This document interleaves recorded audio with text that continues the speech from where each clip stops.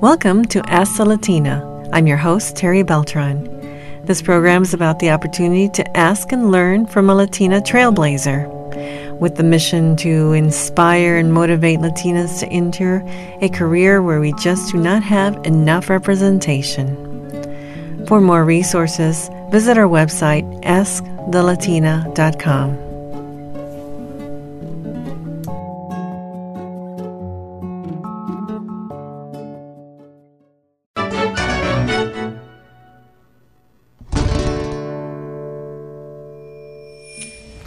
Welcome to Ask the Latina.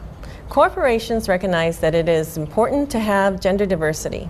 The European Union established a 40% quota for businesses to have women on boards and executive levels, and so far achieved 30%. It is only a voluntary obligation for U.S. corporations. So far, less than 17% of women are in corporate management levels. Research has shown that ethnic and gender diversity, along with inclusive culture, drive stronger business performance, and yet only 1% of Latinas hold an executive position, and 2% sit on the board. Today we will focus on Latinas in leadership positions in the finance industry and how mentoring plays an important role if we are to see more Latinas in higher executive positions. Our guest today is Avec Guadalupe O'Brien, a senior executive in finance. Welcome, Avec. Thank you, Terry. Thank you so much. It's an honor to have you as a guest. It's my pleasure. Avec, you are among a few Latinas that have reached the high executive level. Please tell us about your journey and also include your culture, your heritage, and your education.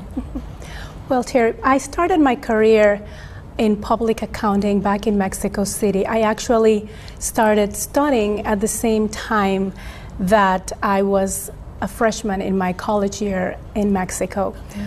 I chose public accounting, quite frankly, because I was really good at math and really good at business law, and someone told me that I could always get a job if I was an accountant, so not really knowing what accounting was. Mm-hmm. I started in public accounting in one of the big big accounting firms then.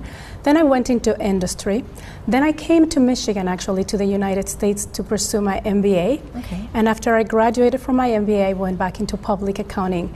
I always had a dream to be a senior executive in a nonprofit organization. Mm-hmm. And so I achieved that. That's where I became a C-level executive. Mm-hmm. Further, I had the opportunity to also lead professional organizations, membership-driven organizations. Okay. And that's kind of how my journey went. So one role led to the next, and the one door opened the next one. That's wonderful. Mm-hmm. And Avec, you have taken on various leadership positions. So I know that you are the president of ALPHA, which is the Association of Latino Professionals for America. Yes. And you're currently the president for FEI, which is Financial Executives International. Can you please tell us about these two organizations and what they offer members? Thank you, Terry. Both organizations have a lot in common. But again, they're very different as well. So the Association for Latino Professionals for America, that used to be Association for Latino Professionals in Finance and Accounting. Mm-hmm. That's when I was working in public accounting. What they offer their members are opportunities to network with each other and opportunities to develop their leadership. That's great. What we are very proud at ALPHA is that we build Latino professionals. And it's by allowing opportunities to learn and grow, to participate in events, both from educational, professional development. Mm-hmm. And it's very similar to what financial executives offer. So I am the president of the Detroit chapter of Financial Executives. And what we do, we are the place where financial executives come to network, to have peer-to-peer interactions, to network with key influencers, and to gain access to career opportunities, learning opportunities, both from the professional standpoint, but also personal development. So it only makes your network stronger, and it helps you to be connected. They say when you need to build your network when you don't need it, because by the time you need it, you want it to be already there. It is, especially for us professionals in finance, it tends to be a very lonely path, especially as you advance. You tend to be in silos.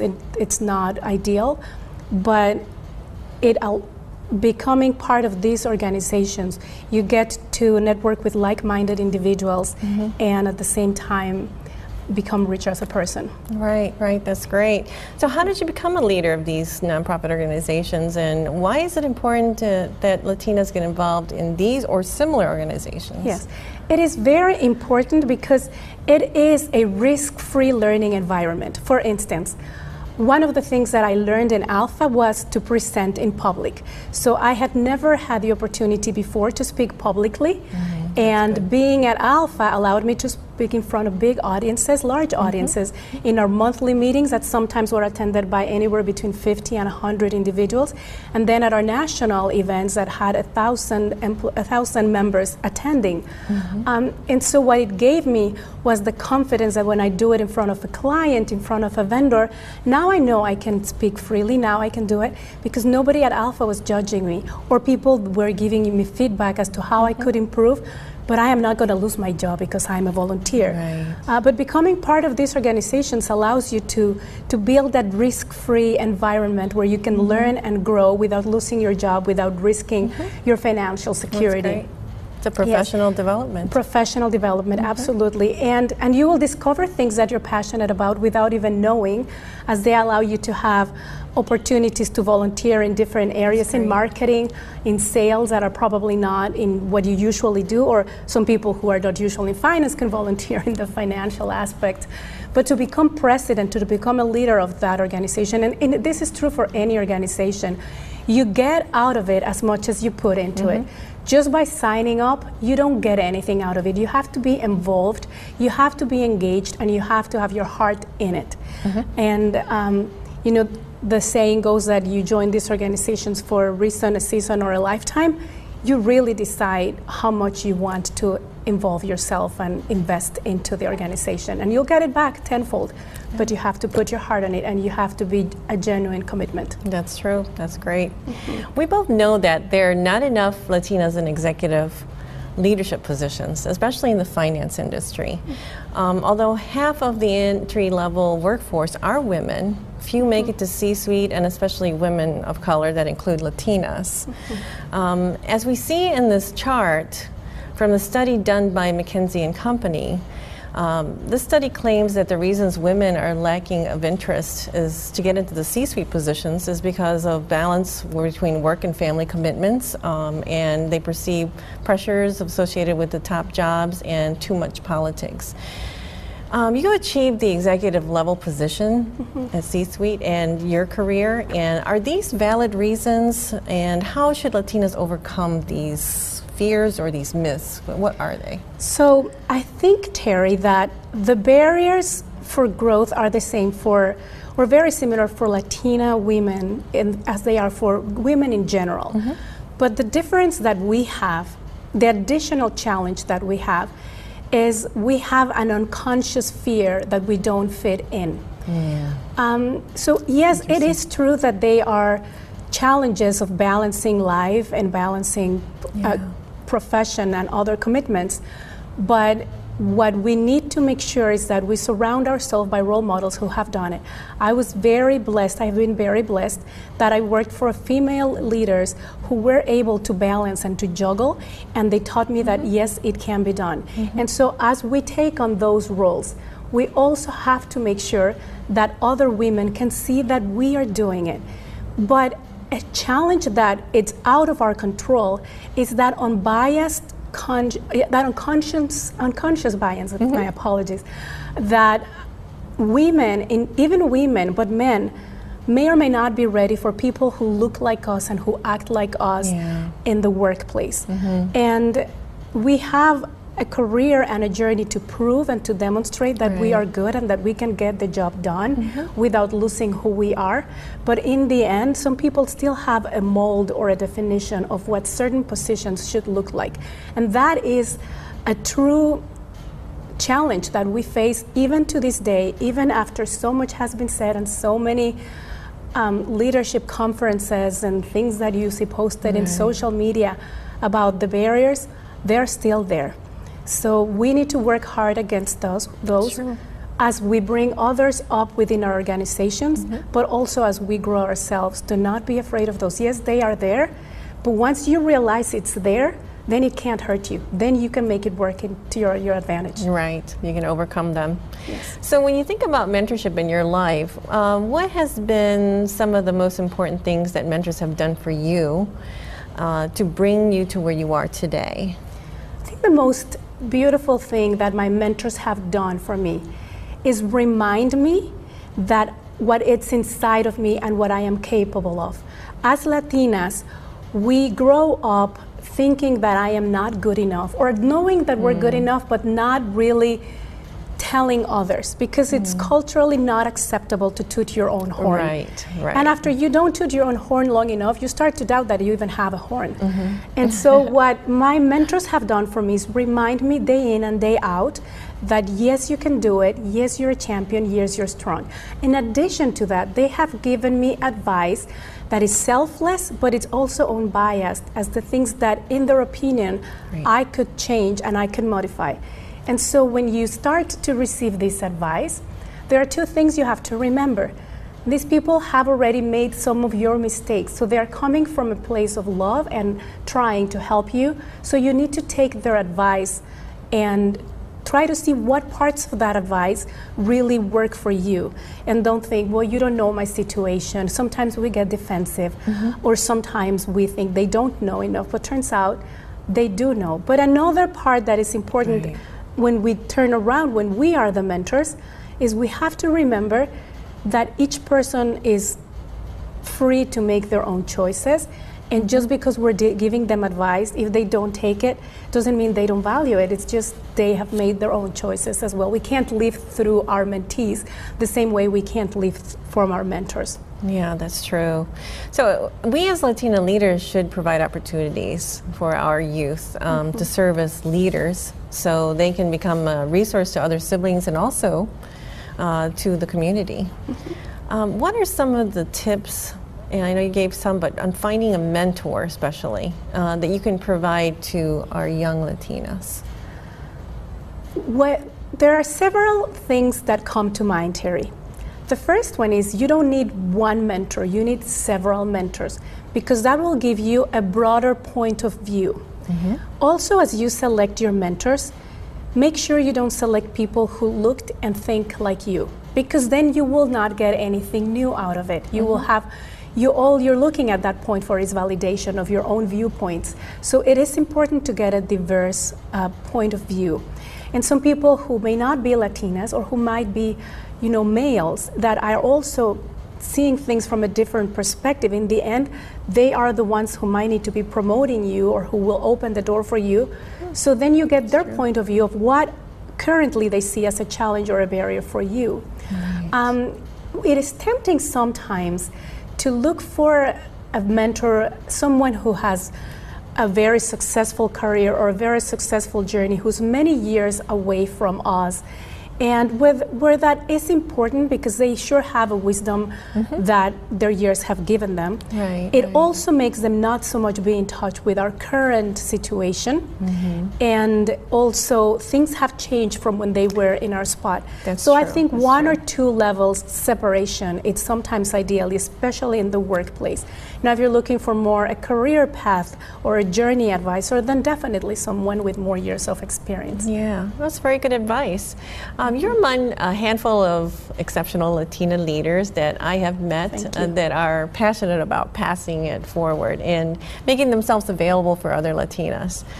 How can Latina leaders in the C-suite, executive level, do a better job of mentoring in order to increase the number of Latinas in management and C-suite positions? The most important thing is we have to make the time, and it has to be a deliberate decision. We need to look out for them. Sometimes they are not going to come to us, but we have, because of our experience, the eye to see who is in need on this mentoring. It is very important. I understand it's a relationship of two, so they need to come to you. They need to want to be mentored, but sometimes they don't know how to ask. So we need to be aware of that.